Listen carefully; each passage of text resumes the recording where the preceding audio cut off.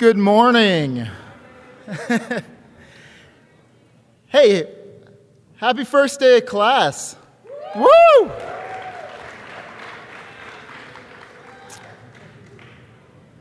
Has anybody gotten lost yet today? Oh, there we go. Just a couple. That's not bad. Make friends. Remember those relational risks that I said about. This is a good day to do that because you're like, hey, I don't know where the Fieldhouse classroom is. It's right up there. Okay. Oh, hey, a couple things that you guys need to know. Remember Friday is academic convocation.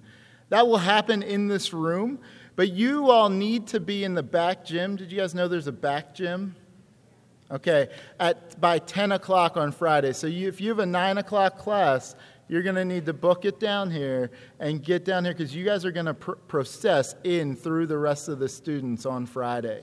So Friday, 10 o'clock, you'll see signs. Just come in the front like you did today, and we'll point you back to the back gym so you're set up. Remember that your assignments for this class have already begun. So be checking that regularly on your e-learning site so that you know what's due and that you're ready for class. Next week's class will be in your classroom. All right? So starting last year, well, you guys don't know this. This is Dr. Tropp's second year at Geneva. And when he came in, he said to me, he's like, I want to know our new students. And so we started brainstorming ways that we could do that. And one of the ways we're going to do that is he's going to be with us a number of times throughout this course. And we wanted to start today with him really giving you a good idea of the foundation of Geneva College. So I'm gonna welcome Dr. Tropp up, and hey, put your phones away. That's just a courteous thing to do. And let's bring him up. Thank you.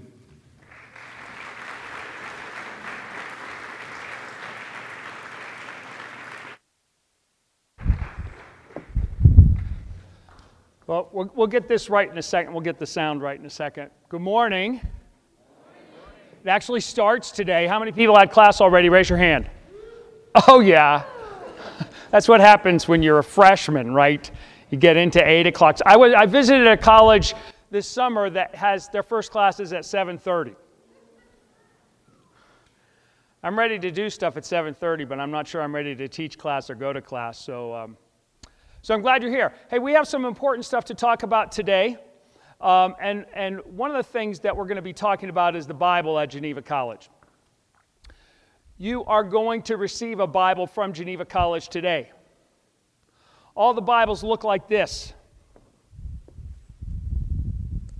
They look just like this one. So, we have very carefully put your name on the inside of the Bible. So your name will be here on the inside so you could tell them apart. And then on the back, I want you to notice that these Bibles were not something that came out of your tuition and fees, but friends and alumni of Geneva College, people who have been sitting in the past where you're sitting today, think that this is an important enough thing that they have supported your education at Geneva College by giving you a Bible like this. It's a small Bible. It has print in it that your eyes will do better with than my old eyes do. But we're going to be talking today about why it's important, what role the Bible plays in a Geneva College education. So our agenda today is I have 2 questions for you, and then we're going to talk about why we should study the Bible, and especially why we should study the things we study with the Bible. And then we're going to talk about who teaches us at Geneva College, who teaches the Bible. But before we start, I'd like for us to spend a moment in prayer together. Please pray with me. Dear Heavenly Father, we're thankful for the day you have made, and thank you for making us in it. Thank you for giving us the health and strength that you've given. Pray for these people especially as they launch into their college career at Geneva, whether they're freshman students or first-year students who have come from other places. We're thankful for them. Ask that you will help us to understand better today your call on our life to know your word, to study your word, and to learn and live according to it. In Christ's name we pray. Amen. So questions. Question number 1. We're in class. You should have something to write with and something to write on. This is learning in transition.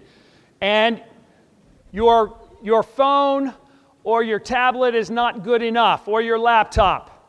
Those are important tools, not good enough. You always have to have paper and pencil. Get something to write with, something to write on. And I want you to write down 3 things, titles of 3 books that have changed how you think and live. And don't put the Bible, okay? We're not in Sunday school or vacation Bible school. That's a good answer, and you get credit for it as a 4th answer. I want 3 other books that have changed how you think and how you live. How you think and how you live. How you think is not good enough. And diet books that change how you live are not good enough. I want a book that has both changed how you think and how you live.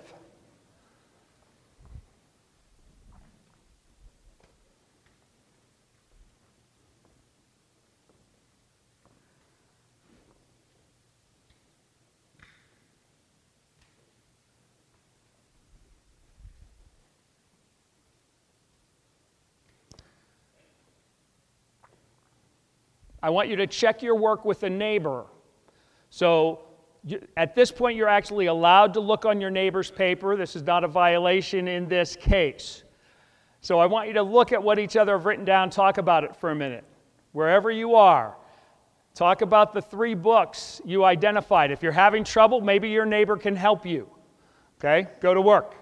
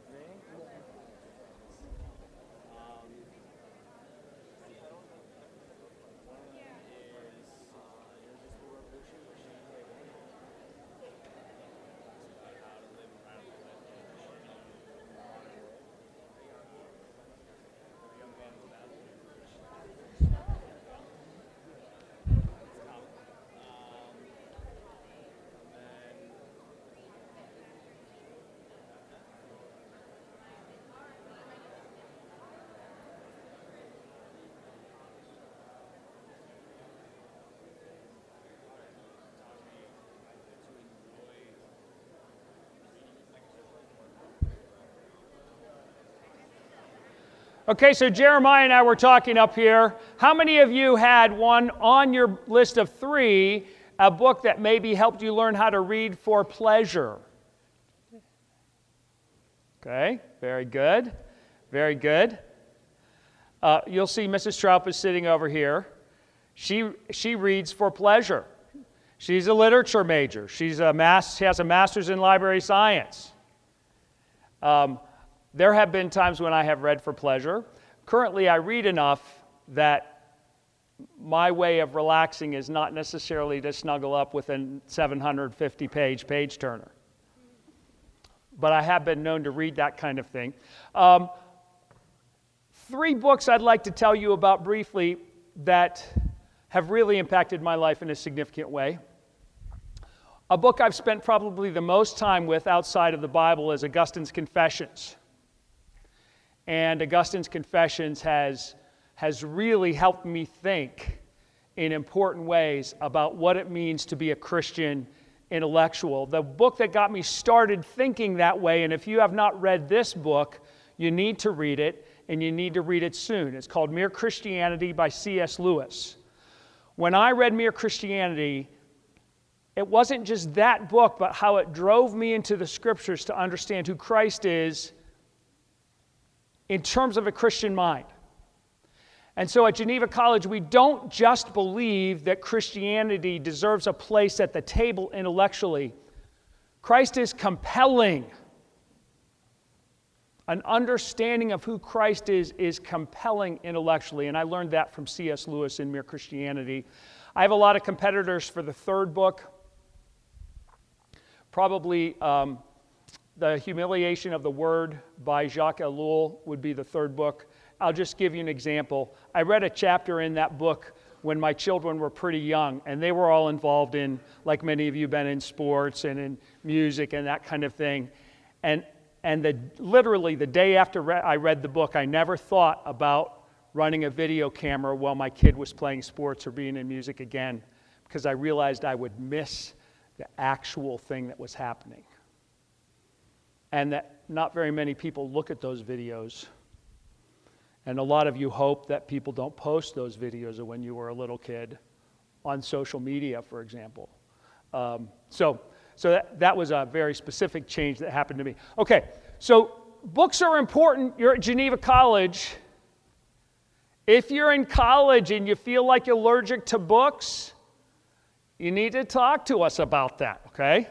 We have some allergy medicine. We can help you to learn to love books. And if you don't want to be a slave, okay, wait a second. If you want to be a slave, tune me out, okay? If you don't want to think for yourself and you just want to be told what to do, I'm not sure why you're in college, but if you don't want to be a slave, you have to read books. You have to read books. And you can't read them online. Slaves read books online and think they're really reading. Cognitively, your mind and heart can't learn the way you're able as a human being unless you read books. You don't need to read my approved books. Doesn't matter. But you got to read in your field. Read stuff I don't understand. Okay? We got tons of you out there that are smarter than me and that are studying in areas I'll never know. That's great. Not my books, but read books. Second question, what are some of the reasons why the Bible is such a potent, powerful book? What are some of the reasons? I want you to talk to a neighbor about this. You don't need to write this one down. Talk in a group of 4 maybe. 5 people around you. Turn around a little bit, maybe see who's around you. What are some of the reasons why the Bible is such a potent book?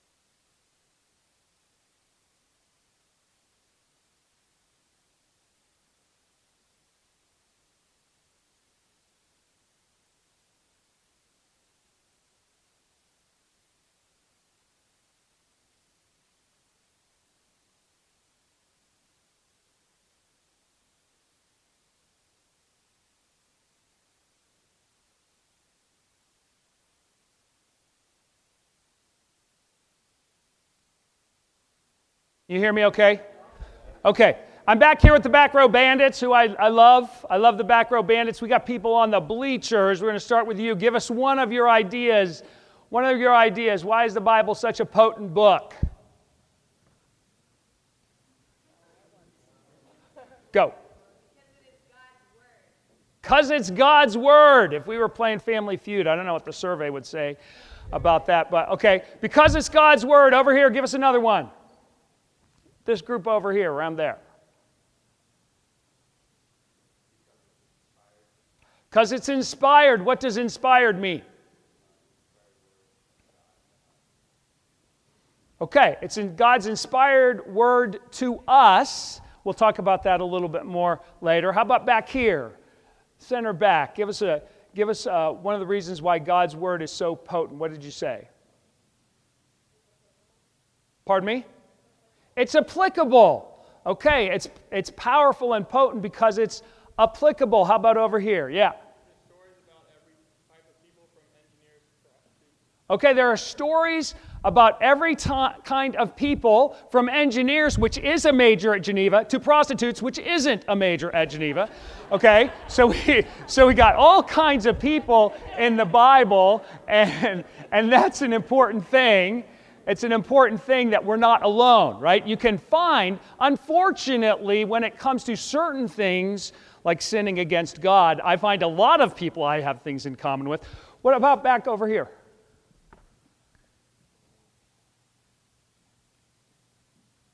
Are you pointing to someone back there, or do you have an idea? Go for it. The fact that it's a meaning to everything, not the only meaning, but the best and deepest meaning just for being, for existing. Okay, the scriptures are meaningful, and they give meaning, deep meaning. It's not the only meaningful book in the world, otherwise we couldn't have three others, right? But it gives a deep and full meaning. How about in the center section over here, on this side? Go. It's often real history. There's stuff, I don't know if you know this or not, but there have been people who were skeptics of the Bible who have set out, and historians or archaeologists, trained people with college degrees, that set out to prove that the Bible was not true. And instead, they found new historical information, and many of them actually became Christians in the process. Everything we thought wasn't true actually turns out to be true in a way. Just remember that, anyone in here political science major? Where are my poli-sci majors? Good. They're all over here. If you guys want to save your lives, you got to spread out and diversify, right? Because if someone came in to try to take out poli-sci majors, we don't want to lose you all in one row. It's like, don't always fly on the same airplane. Okay, now, here's what I want you to think about. Think about your poli-sci major peers here. One of the things they will tell you is that political leaders do not attack things that are impotent. Political leaders tend not to attack things that are not threatening. Okay? This is why there are kittens in every political system you can find. They're beautiful little kittens because they're not threatening. Right? Politicians don't go after them. Political leaders, tyrants.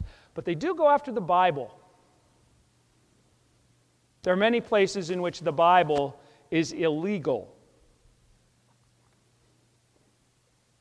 If you travel to certain parts of the world, if you take a Bible with you, you have to be pretty careful about how you take it and who you give it to. Because the Bible is potent. Every place the Bible goes and is read seriously, it changes people's hearts and minds and actions. So my brother-in-law was an MK. How many missionary kids do we have in here? We got MKs? Okay, all right, good.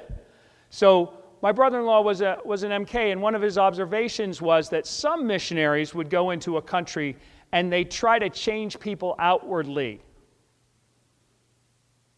But a lot of missionaries that he knew didn't worry about what kind of clothing people wore or other kinds of things.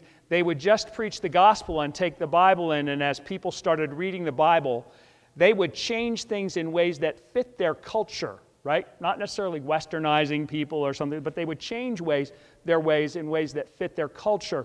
And that's how the Scripture works, right? That's how it works. Now, I want you to... you probably don't have your Bible with you because you didn't get one yet, but you can take a little notes and I'll read for us. I want you to look at what the Scripture says about its power. Hebrews 4:12 and 13. This may be familiar to you. This may be the first time you've heard it in the Bible. You get it. Will be on page 4, on 788. I told you it's small print. Let me find it.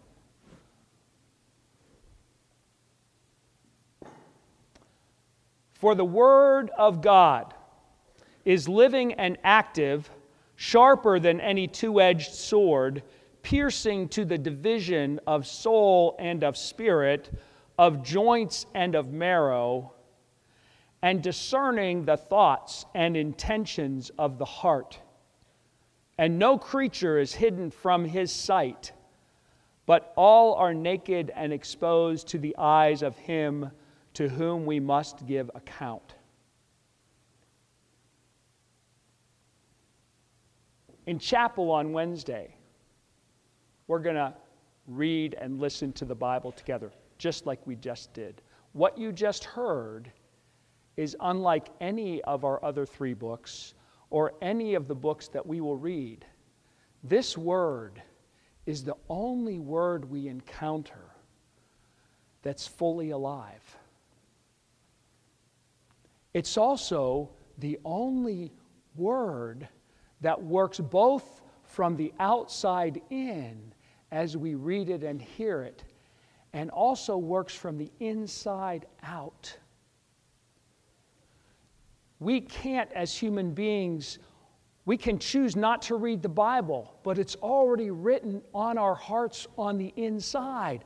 And so there's a resonance when we read the Bible, a resonance that produces joy and responsiveness for Christian people who are reading the Bible, and that produces some difficulty and distress if we're not.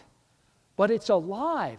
It's not alive. It doesn't become the Word of God sometimes. It's always living and active from all eternity.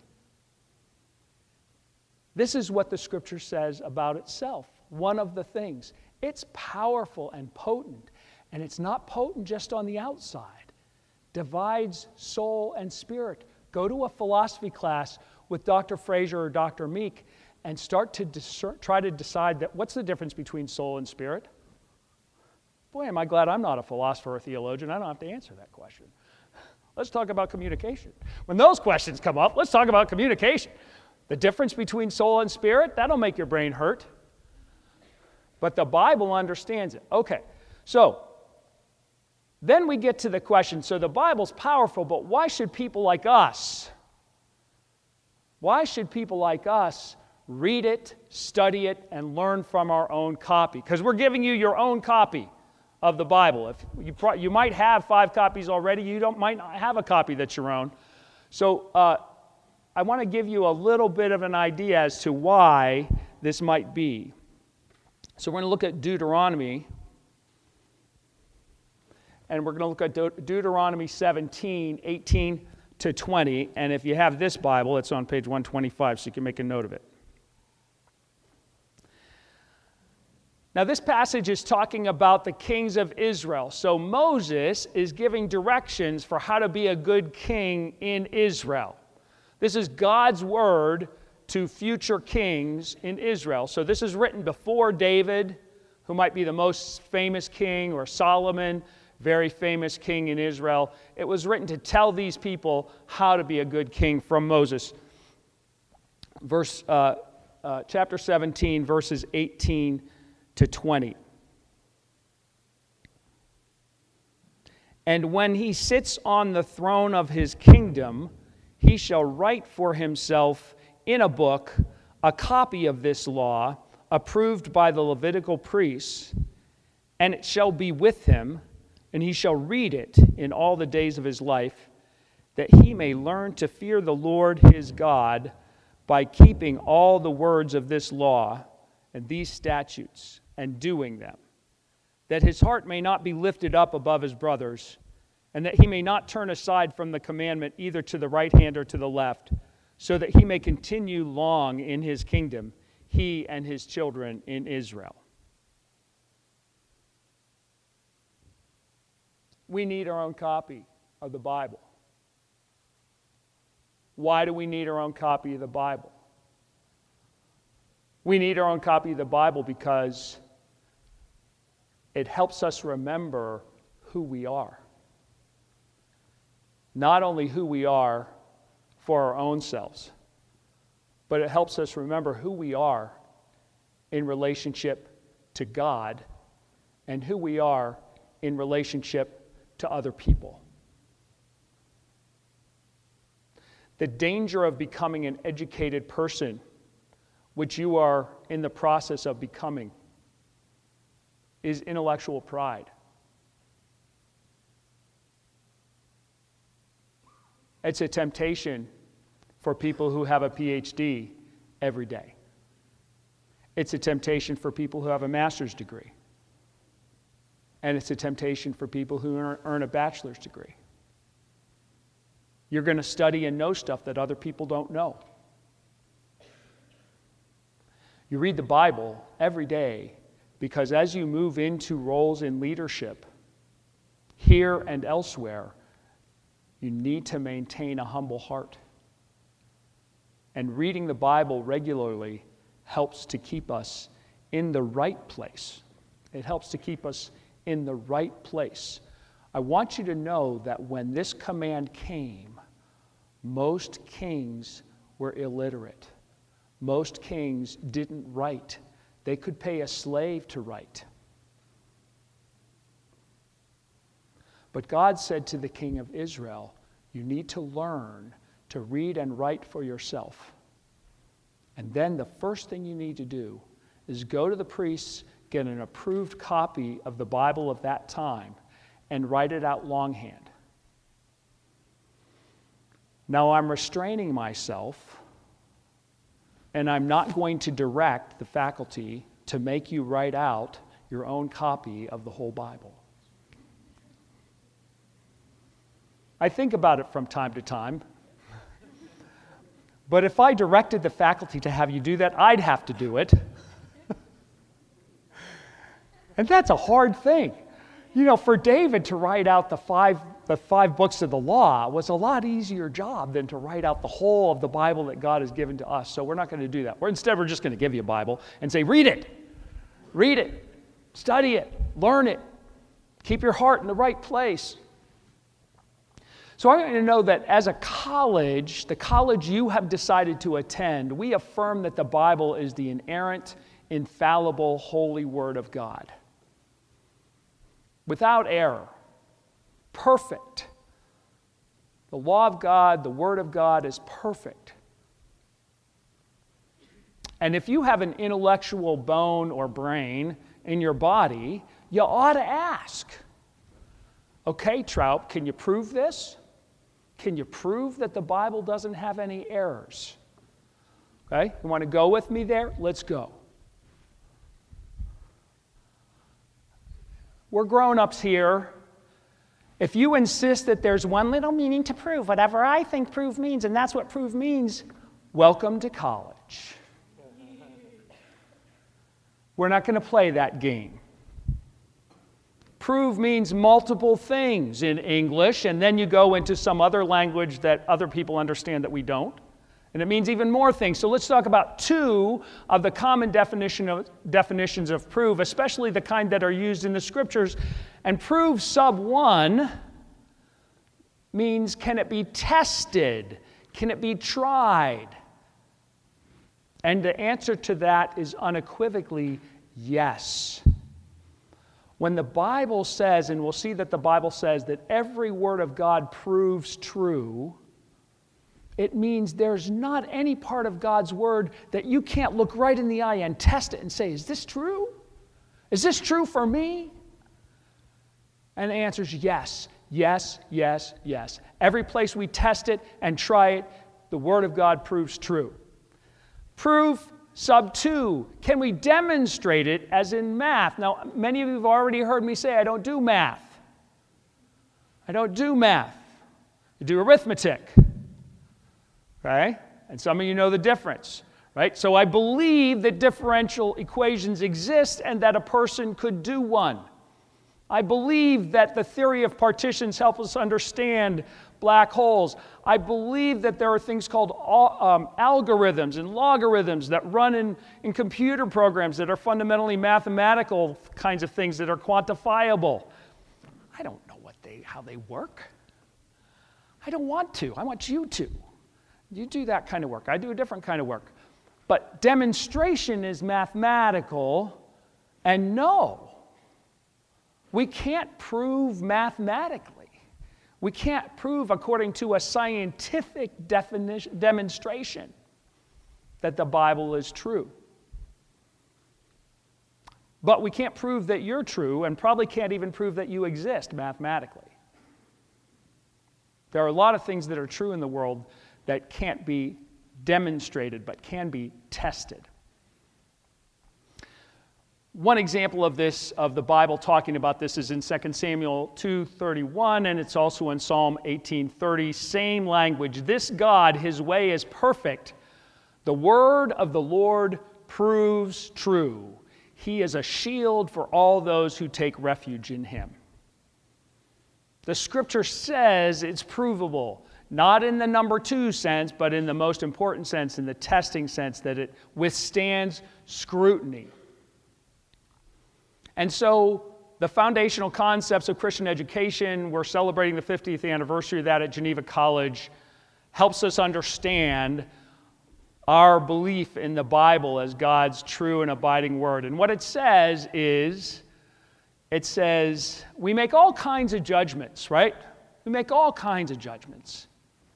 You have to make judgments about what to eat today in the cafeteria. What line are you going to go through? You're going to wait in the long line, or you're going to do what I do, kind of skip around, get something else, do something quick. I don't know.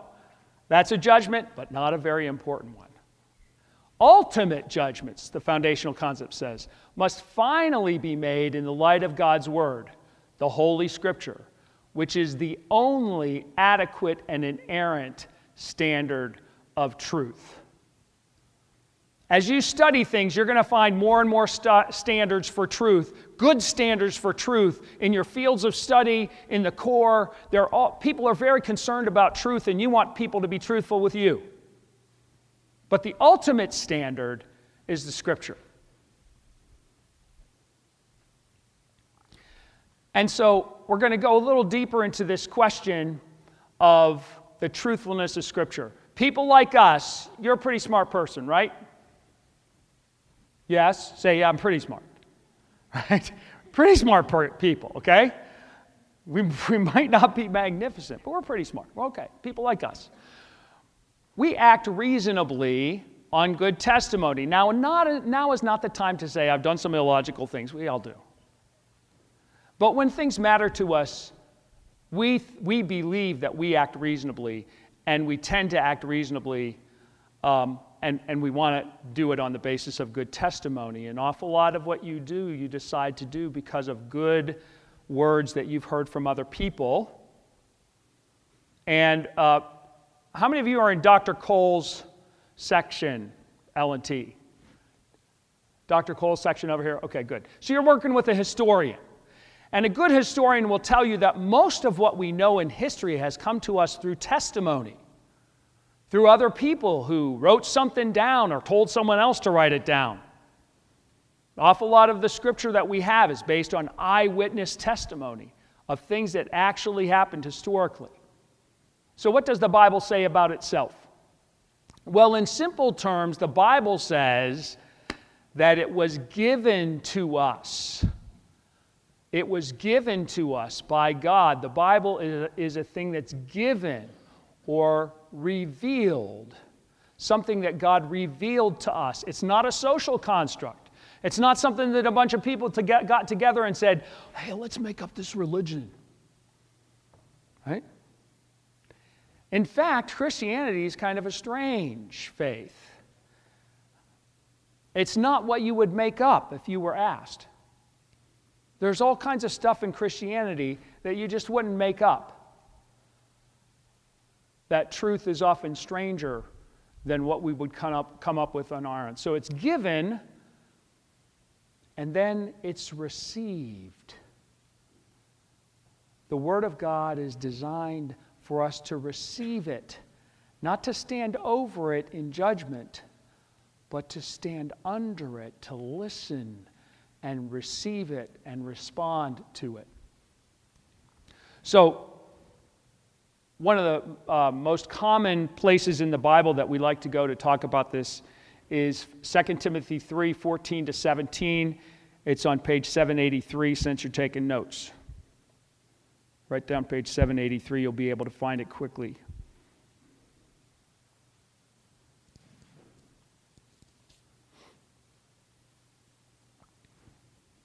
Verses 14 to 17.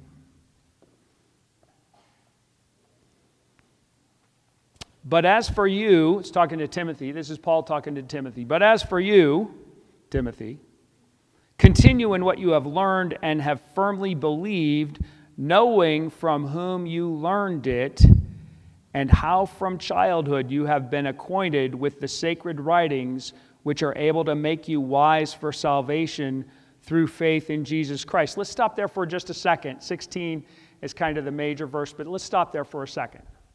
Timothy had been trained, and he had believed and received God's word first from his grandmother and his mother. You have grandmothers and mothers. Many of them have taught you, as Timothy was taught, from the Bible. So the apostle is saying, you heard this, you believed it, you received it, you were taught it. Think about who you're learning from. And while you're here at Geneva College, I want you to get to know the people you're learning from. The people you're learning from are trustworthy and true people. The people you're learning from, they know their stuff academically. And they know Jesus. And they will teach you more than you want to know about your field of study. I make a common offer. If you feel like you're not being challenged by your professors, I always have books that I'd be glad for you to read with me. I will give you books. So if your professors are going easy on you in a semester, come see me at lunch at Alex's, and I'll get you a book real quick. I'll try to get you one that'll make your head spin, okay? One that'll really challenge you to think, okay? And if you want one of those on top of what you're doing, I'll give you one today. I'll find one for you, okay? But they can't ever tell you enough about Jesus. It's inexhaustible. And all of it matters. Okay, verse 16. All Scripture is breathed out by God and profitable for teaching, for reproof, for correction, and for training in righteousness, that the man of God may be complete, equipped for every good work. Okay? Man of God is gender neutral, so ladies, don't think you're getting off easy on this one. Man of God is gender neutral in the Scripture at this point. But when we said it's potent because it's inspired, inspired means it's God-breathed. It's breathed out. And in the Scripture, when it says breathed out, it wasn't like,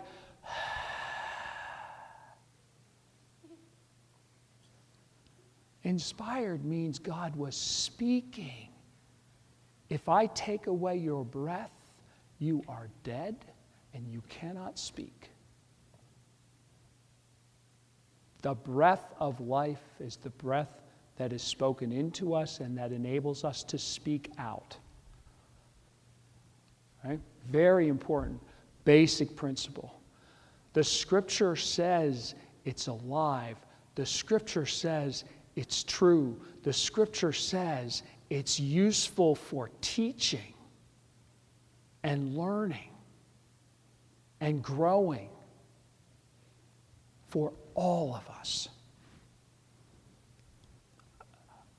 We'll get to those other passages another time. I want to make sure that we get to cover a couple of other issues here.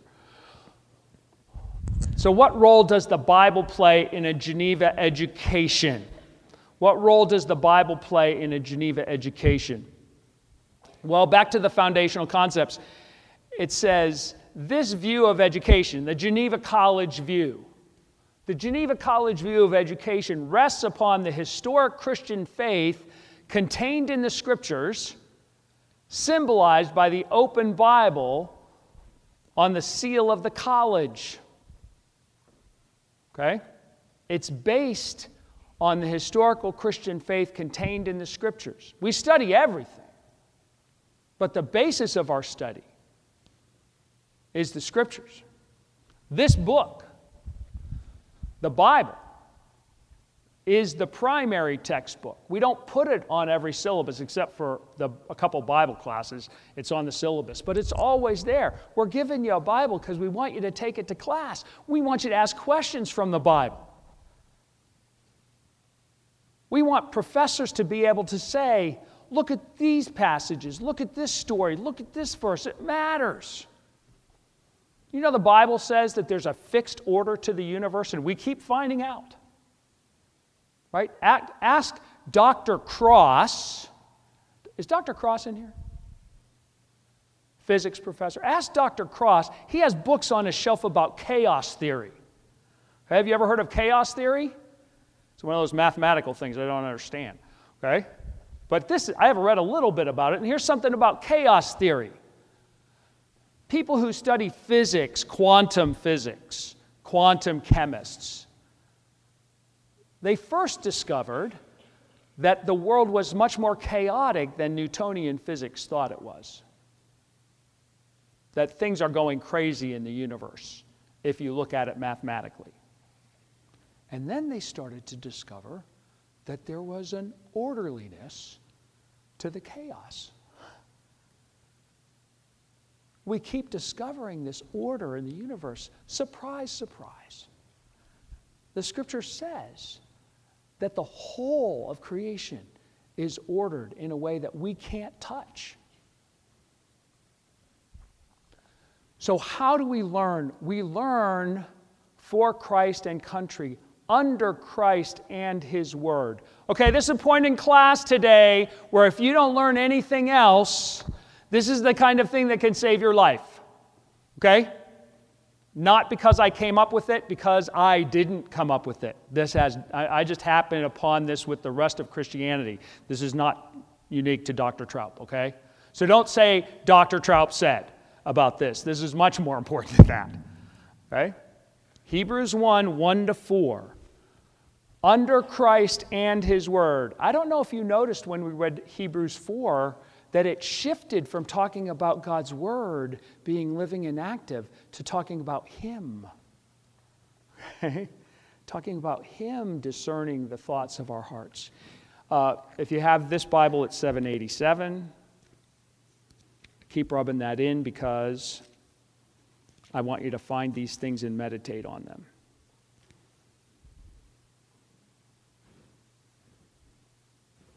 Hebrews 1:1-4. Long ago, at many times and in many ways, God spoke to our fathers by the prophets. But in these last days, He has spoken to us by His Son, whom He appointed the heir of all things, through whom also He created the world. He is the radiance of the glory of God and the exact imprint of His nature. And He upholds the universe by the word of His power. After making purification for sins, He sat down at the right hand of the Majesty on high, having become as much superior to angels as the name He has inherited is more excellent than theirs. There are certain passages in the Bible that are worth memorizing. I memorized this one in King James when I was a little kid, so I get all mixed up. But this is one, if you're thinking, what would I want to memorize in the Bible? Hebrews 1:1-4 is a great passage to memorize because it tells us so much about Jesus Christ in one place. He's the Son of God. He's the exact imprint of God's nature. If you know Jesus, you know God. He purified us from our sins. He didn't die on the cross to give us an example. Yeah, it's an example, but He died on the cross to pay for my sins and to pay for yours so we could be purified, so we can live a righteous life in Jesus that we can't live on our own. That's why Jesus had to come. After He came, God tells us, I've revealed myself in Jesus. I've revealed all there is to reveal about me is revealed in Christ, and Christ is upholding everything. Where are my engineers? Raise them high. Get those paws up there. Okay, good. Now, engineers believe that stuff is really there, okay? It's a great thing about engineers. Engineers look at the wall, and the philosophers look at the wall, and they say, I don't know whether the wall's really there. And the engineer said, I'm out of this conversation. These people are whacked. The wall's there. We got to figure out what the tolerances are, right? In Houston, you'll see the engineering in Houston that was designed for a 200-year event. The stuff that was designed for a 100-year event is going down the river right now, right? Engineers know that kind of stuff. I have friends who are engineers. They taught me that. I had no idea what a 200-year event was. That's something that lasts through an atomic bomb, right? You build something for a 200-year event, it's going to be around. But what the Scripture says is, the wall is really there. Okay, engineers, you're okay. But it's only really there because the Word of Christ is upholding it, and He has created a fixed order to the universe. So we can do math about the wall really being there, and we can figure out the difference between a 100-year event and a 200-year event, and how we build the bridge so it doesn't go down when there's a flood. So Hebrews 1:1-4 helps us begin to understand that when John 1:1 says, in the beginning was the Word, and the Word was with God, and the Word was God, that there's this massive reality and truth that's also a mystery to us. We don't have enough brain power to understand how God's Word is completely His Word and is also Christ Himself. But what I want you to understand is that Christ and His Word are one. This is a very important truth of Scripture that's revealed to us in John 5:37-40. 698 for those of us who are looking that way. Those page numbers really help me. Small print and everything. Okay.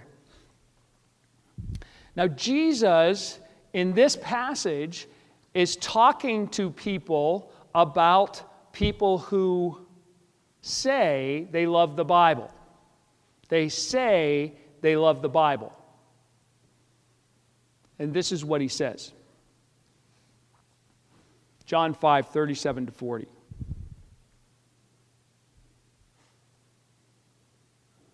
And the Father who sent me has himself borne witness about me. His voice you have never heard, his form you have never seen, and you do not have his work abiding in you, for you do not believe the one whom he has sent. You search the Scriptures because you think that in them you have eternal life, and it is they that bear witness about me, yet you refuse to come to me that you may have life. Now here's what I want you to know. This is how we understand the Scriptures at Geneva College. This is not a magic book. This is not a magic book that we venerate. We treat it with respect. You won't see me throw a Bible, but it's not because something bad's going to happen to someone because they dropped the Bible. If your Bible gets lost in a flood, if somebody disregards your Bible, it's not magic. Because the connection is between Christ and the Word. He says, you're only looking at the Scriptures and you think the Scriptures are the ones that do the work and you're missing me. Christ said, you're not connecting to me. The whole world, the life of the whole world turns on the person of Jesus Christ and His work. It's all about Jesus. And His Word is completely true because He's true. He's not confused about what He tells us. He doesn't misunderstand the historical moment in which we live in. He gets us. He knows what we need. And He's supplied everything that we need. Jesus Christ is the truth, the way, the truth, and the life. And He's given us His Word from all eternity. And it's always true and it's completely true, not because we've done research on the text, but because it's been given to us by Christ, in Christ, with Christ. Always together. Always Jesus, the person, and God's Word as it's given to us in the Scriptures, as it's preached to us from the pulpit, as it's heard by us, as it's read to us, as we sing it, as it's sung to us. This is how it fits together. And so we want to be wholehearted and full-minded as we approach the Bible. The Westminster Confession of Faith with Augustine and a whole bunch of other people say, the most important things we need to understand from the Bible about who God is, who we are, what sin is, how creation came to be, those are all simple. There are many things in the Bible that are more difficult, but the things we need to know the most are clear to us, and then we have to study the other stuff. If I'll ask you a question like this, what is time? What is time? There's a verse in the Bible that says, with God, 1,000 days is like a year, and a year is like, 1,000 years is like a day, and a day is like 1,000 years. Go figure that out. You just go figure that out for me, okay? You go figure it out, because my brain's been hurting about that for decades, okay?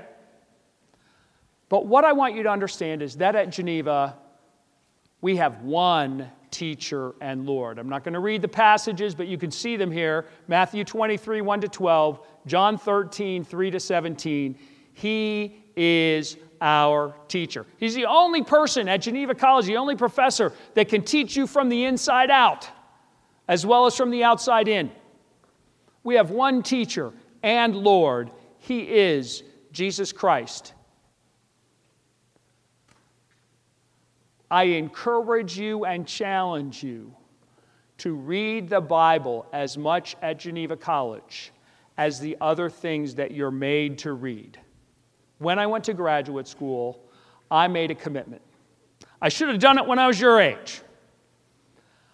I thought, I'm reading so much stuff. I'm spending so much time reading. I need to make sure that I'm reading God's Word in the same kind of amount or more, so that I never get overtaken by the world's arguments or the world's thinking.